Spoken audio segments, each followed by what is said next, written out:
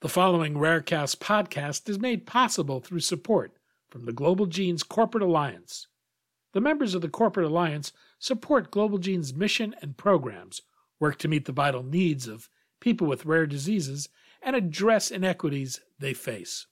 To learn more about the Corporate Alliance or how your organization can become a member, join us at globalgenes.org and choose Corporate Alliance under the About tab.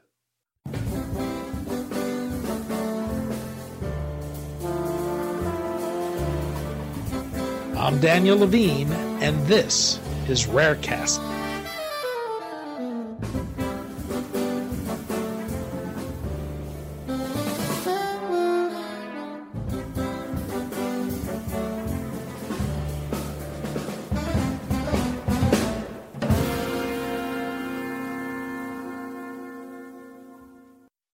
RNA editing provides a way to address disease-causing mutations and modulate protein function. Korro Bio has developed platform technology that it says solves many of the challenges facing current gene therapy and gene editing approaches by harnessing the body's natural RNA editing machinery to make precise, single-base RNA edits. We spoke to Ram Aiyar, President and CEO of Korro Bio, about the company's RNA editing platform technology, how it works, and its initial focus on applying its approach to treat a rare liver disease.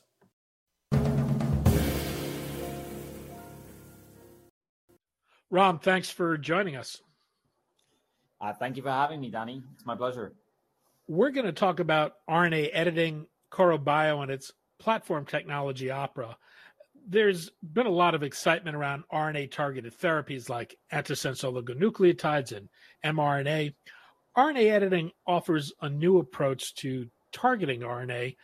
Where does RNA editing fit into the growing arsenal of genetic medicines, and what can you do with that that provides advantages over existing approaches to RNA-targeted medicines?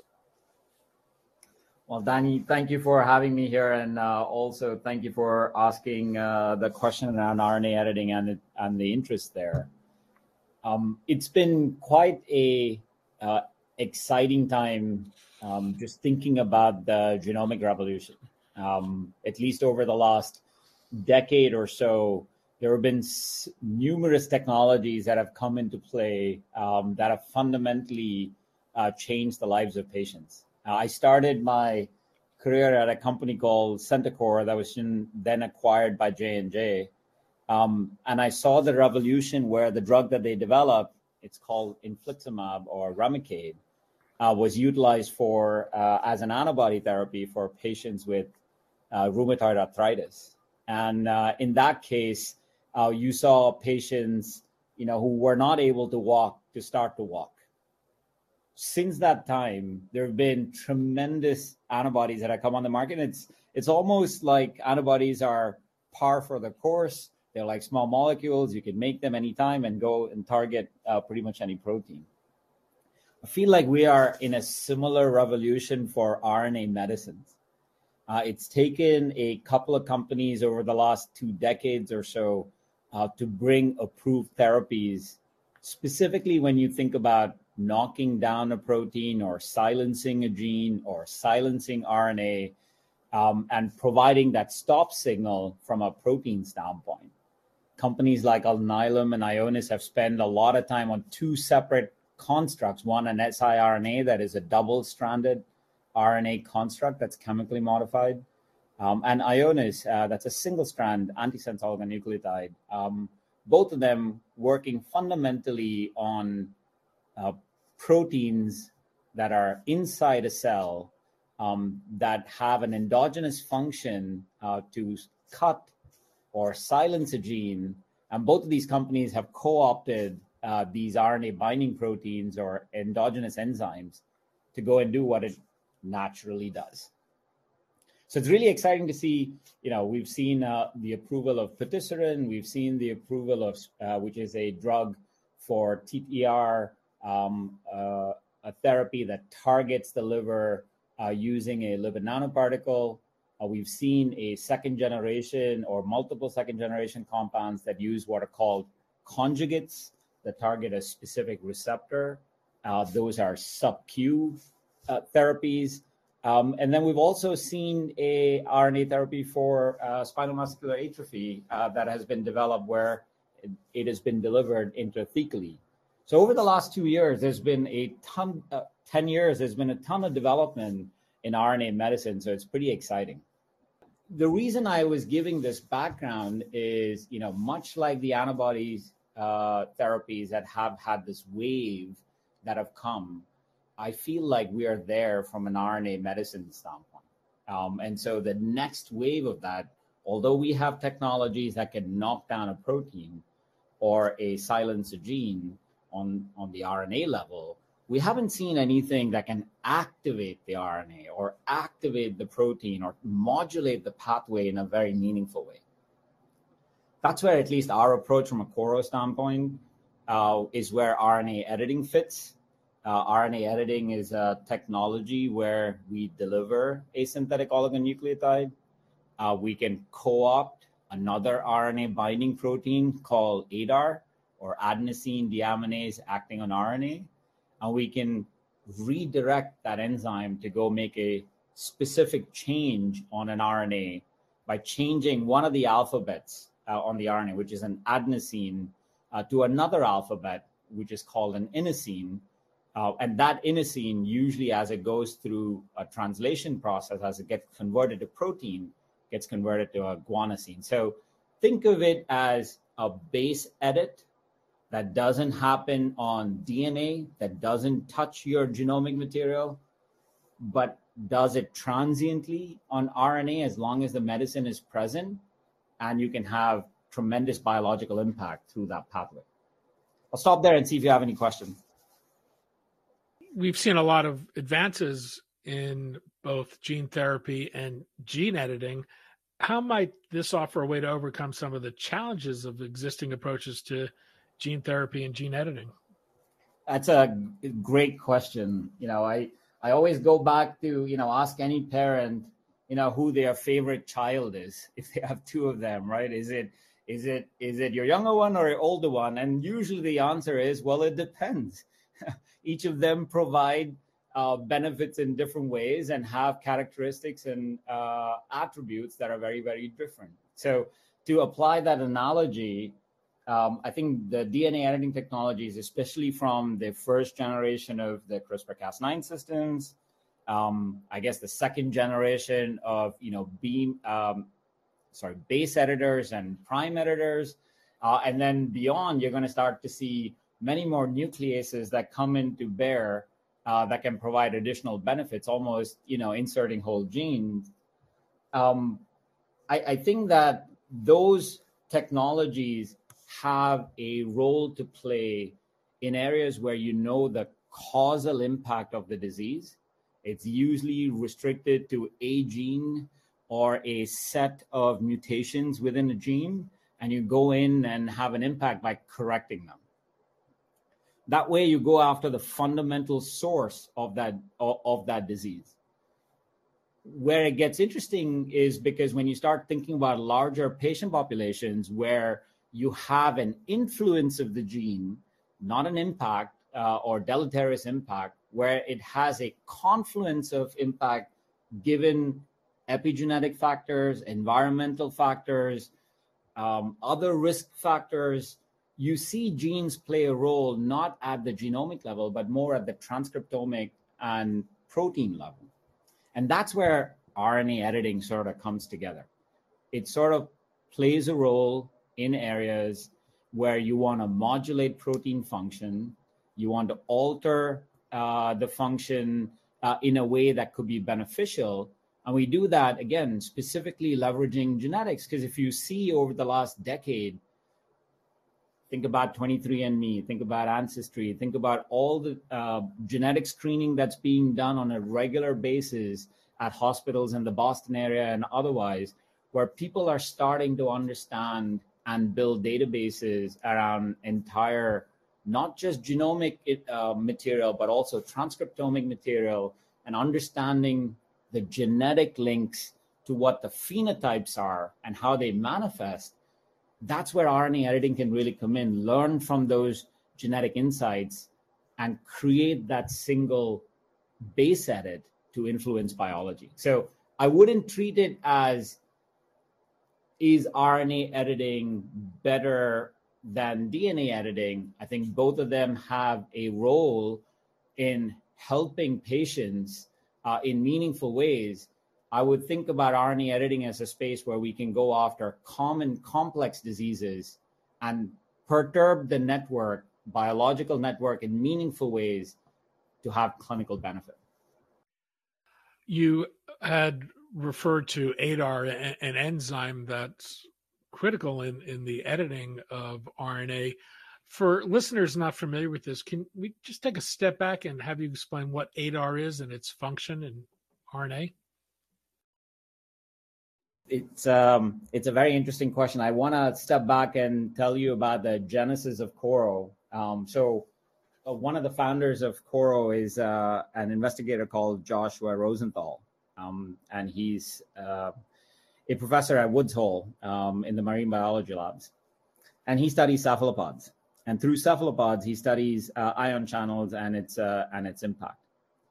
What he noticed during his discovery process was he identified and realized that there is this endogenous enzyme called ADAR.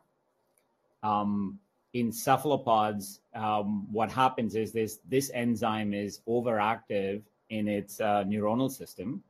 It gives cephalopods or octopus or squids amazing plasticity around sensing its external environment and making changes to the proteins it produces.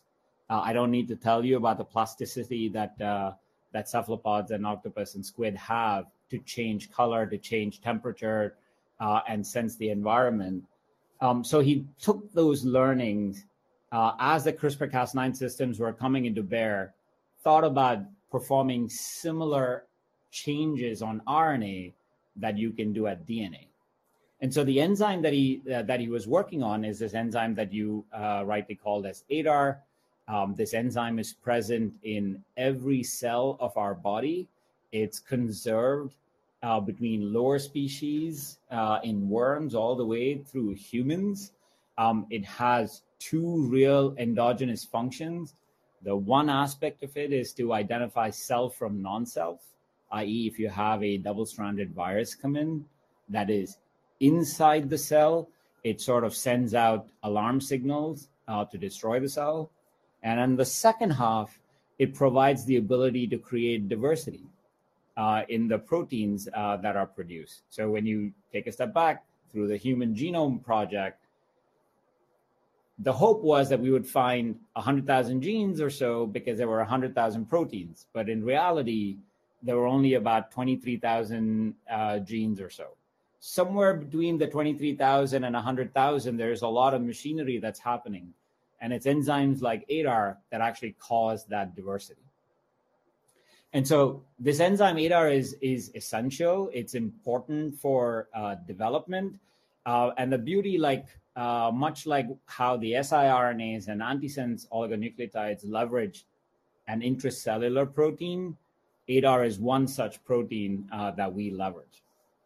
Tell me about the Opera platform that Korro has developed. What is Opera and how does it work? So Opera is a slew of a compendium of tools is probably the easiest way to define it.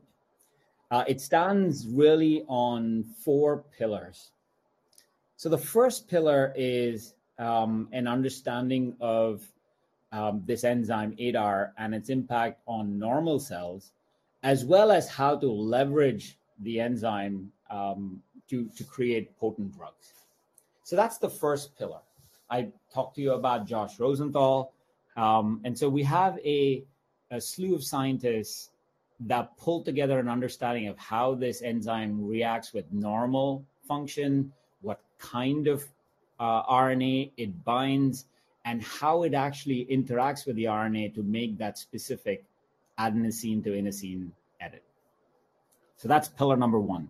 I don't think you can design good drugs for patients without a good understanding of the enzyme and the tools that you're actually going to leverage to make those drugs.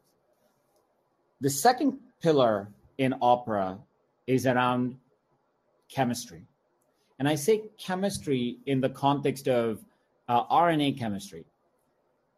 There are, as you know, approved products that are on the market that have leveraged this chemistry on modifying RNA to make it more drug-like, more stable, and have the ability to have its pharmacokinetic and pharmacodynamic properties that give it a drug-like ability. So we leverage the second pillar that we have is both an existing toolbox of chemistries that are utilized in approved products, but also building on a novel toolkit of chemistries that are specific for ADAR-mediated editing that we have developed. There are two more pillars I just want to touch on very, very quickly, and Opera really is a compendium of those four pillars.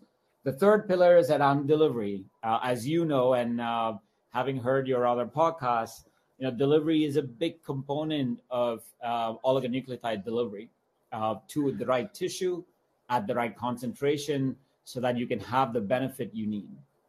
And so we view delivery as fit for purpose, i.e., for a patient population to solve a specific disease pathology.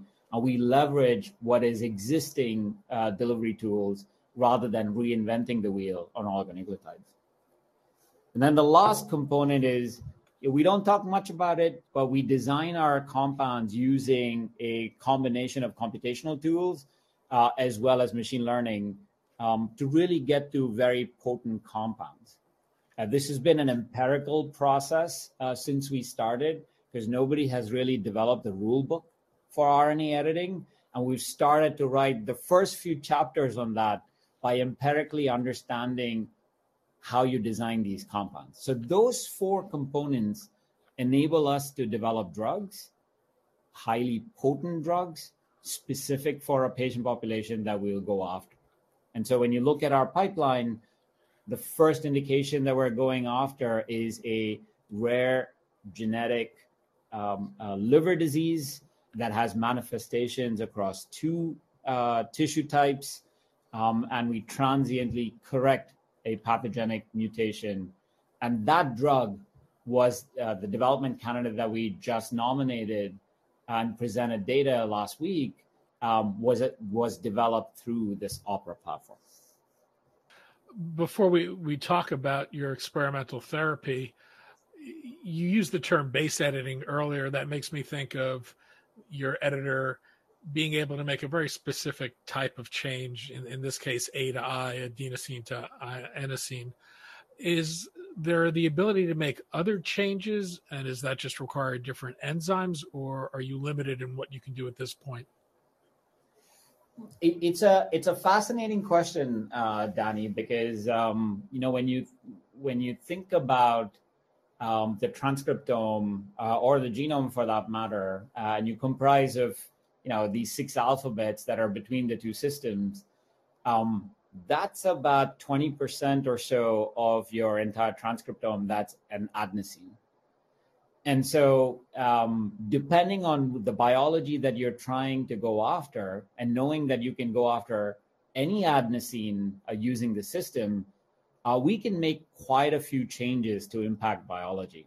So although it may seem like a single change is what is being affected, there is a lot that we can do from a biological standpoint that's going to be very, very meaningful. And so to give you a sense of what that looks like, I touched on areas where if you identify a rare genetic mutation that is a guanosine to an adenosine mutation, and we want to repair that back to a guanosine, instead of touching the genetic material, you can actually do it transiently, which has some very specific benefits outside of safety. That's something that we can do. But beyond that, just think about an adenosine in a coding region is present in multiple amino acid sequences. And so we have the ability to change 12 amino acid sequences from one to another. So just think about that. So amino acids are the building blocks of proteins.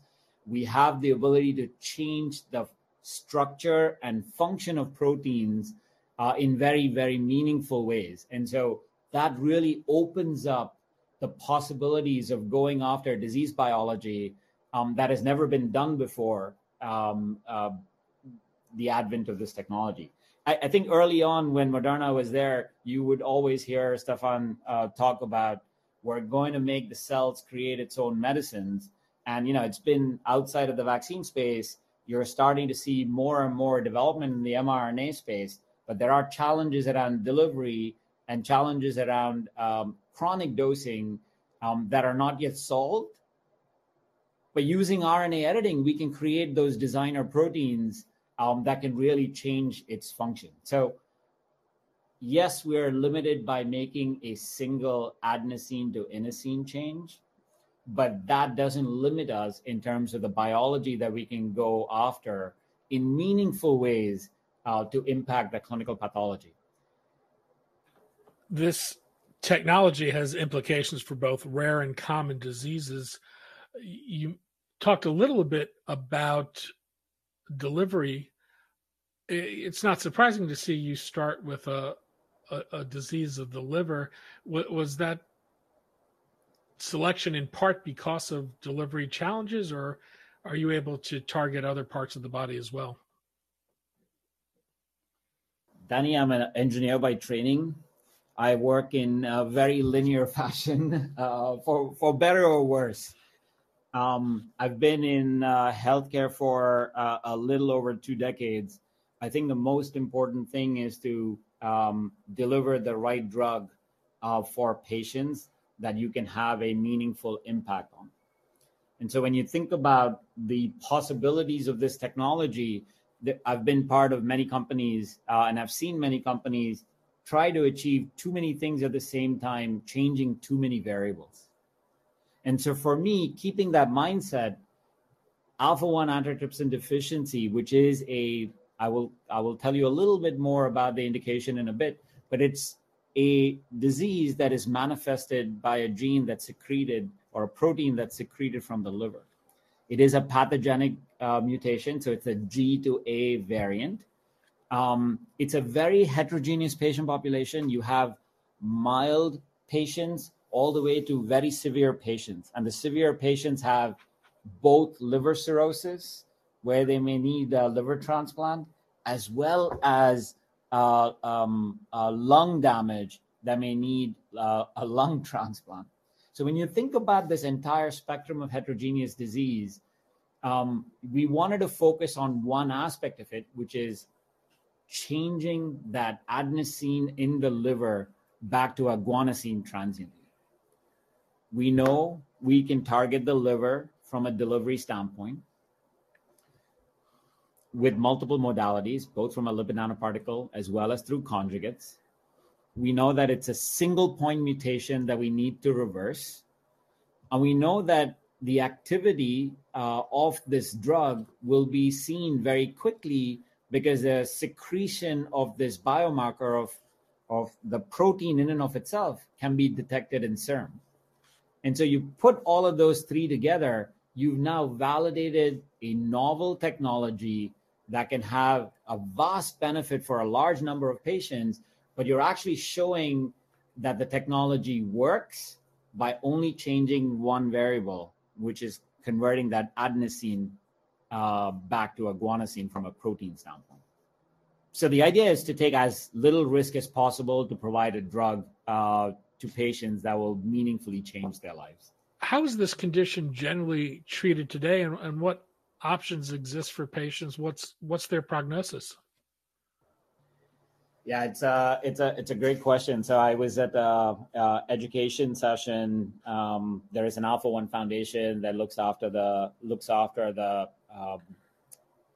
benefit of the patients. They provide a lot of resources, both from an education standpoint as well as connecting the dots in the context of therapies.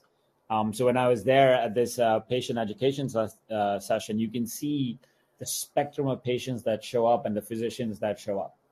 And so when you think about the disease, just to step back for a second, this point mutation occurs in a gene called SERPINA1. And that SERPINA1 gene results in the secretion of a protein called alpha-1 antitrypsin deficiency. It's primarily secreted in the liver, and its benefit is really to stop overactivity of certain white blood cells. And so when you have this point mutation, this protein starts to misfold and starts to aggregate within the liver. And when it starts to aggregate within the liver, it's a little bit like plaque. It builds up and builds up and builds up over time and crystallizes. And the liver, as you know, is a regenerative organ. And so it's fighting against these plaques to resolve itself.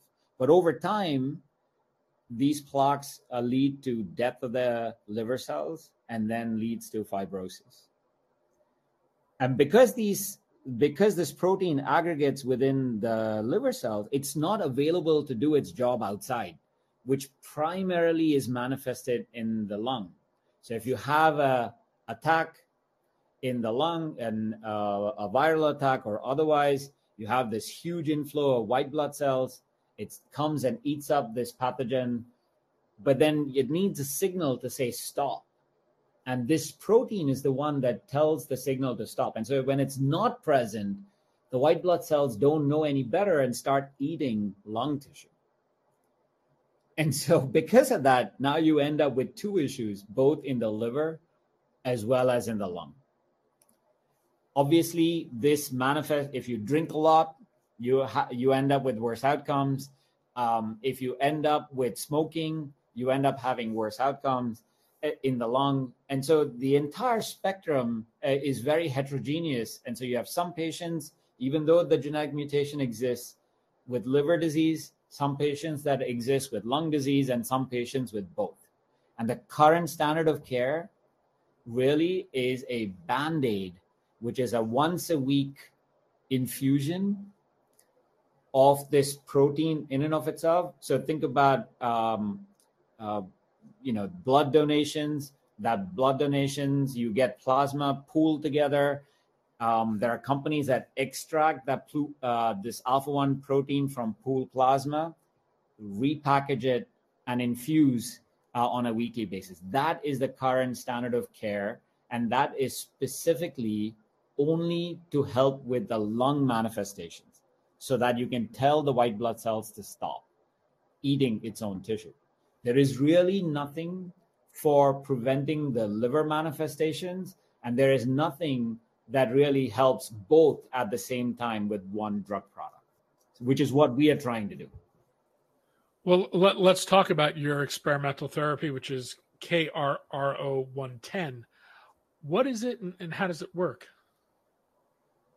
Oh, thank you for asking that question. So as I mentioned, it's a synthetic oligonucleotide that we've encapsulated in a lipid nanoparticle. We're delivering it to the liver cells.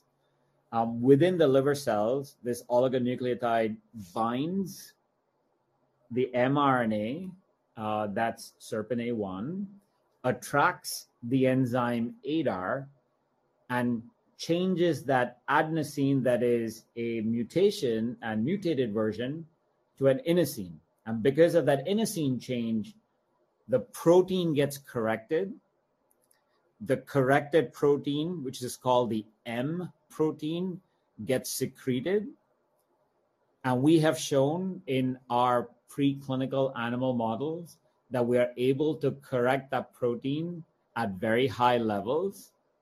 i.e., if you look at these mouse models, we can show that greater than 80% of the circulating amount is the corrected protein. And we're also able to show a lot of the protein that gets stuck within these cells is actually not stuck anymore and is out in circulation and available for the lung to do its job. And so we hope over the next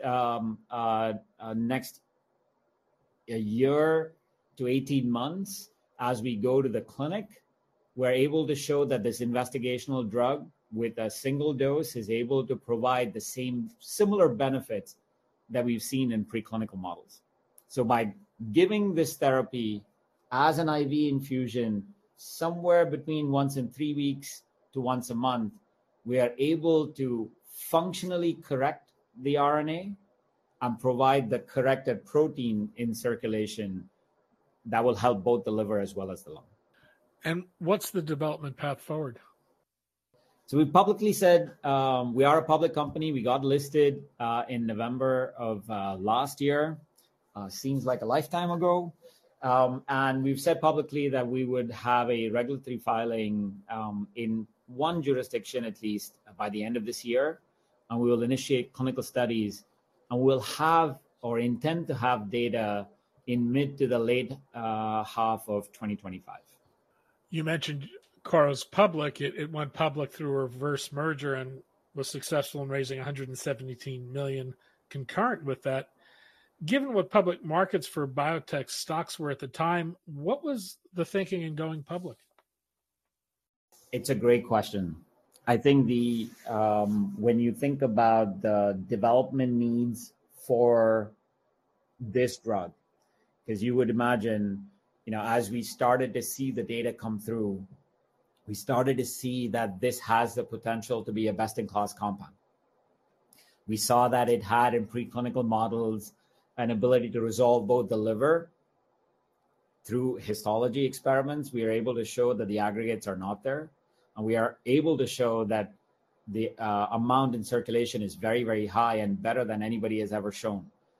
So much so that in 1 week, we're able to see approximately 50 micromolars of this protein in circulation that others have shown it takes a very long time to get there.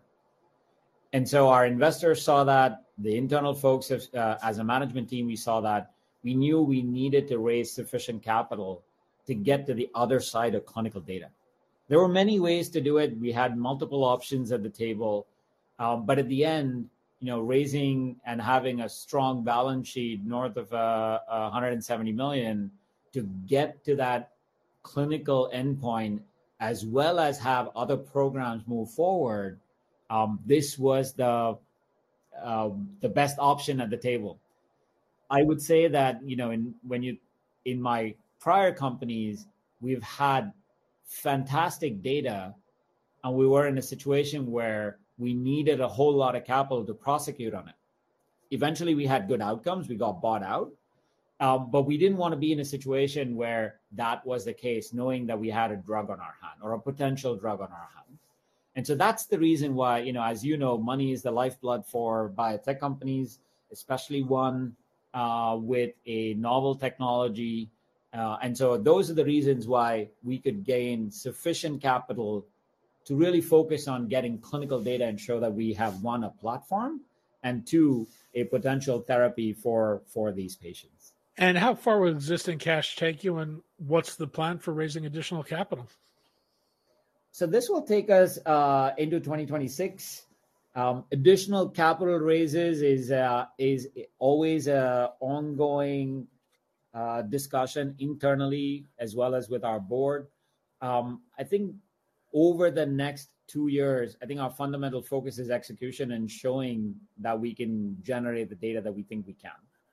And so that will drive the next set of financing. There is multiple opportunities in the context of non-dilutive financing, as we have a platform that can go after biology in a very unique way. I think we have options to think about, partnerships with select individual companies that have the same mindset of developing therapeutics the way that we have. So a long-winded way of saying, it will be evaluated on an ongoing basis, Danny. And depending on when our next product is announced, we'll consider how that feeds into the capital needs to take the first program all the way through approval. Ram Aiyar, President and CEO of Korro Bio. Ram, thanks so much for your time today. Really appreciate it, Danny. Thank you for the time, and thank you for reaching out. Thanks for listening.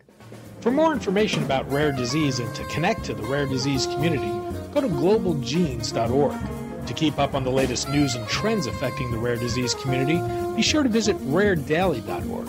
You can subscribe to the Rarecast RSS feed through raredaily.org or through SoundCloud, iTunes, Stitcher, or your preferred podcast manager. The Rarecast is produced for Global Genes by the Levine Media Group. You can also find our podcast, The Bio Report, on these popular podcast sites. Our theme music is composed by Jonah Levine and performed by the Jonah Levine Collective. We'd love to hear from you. Drop us a note at danny@levinemediagroup.com.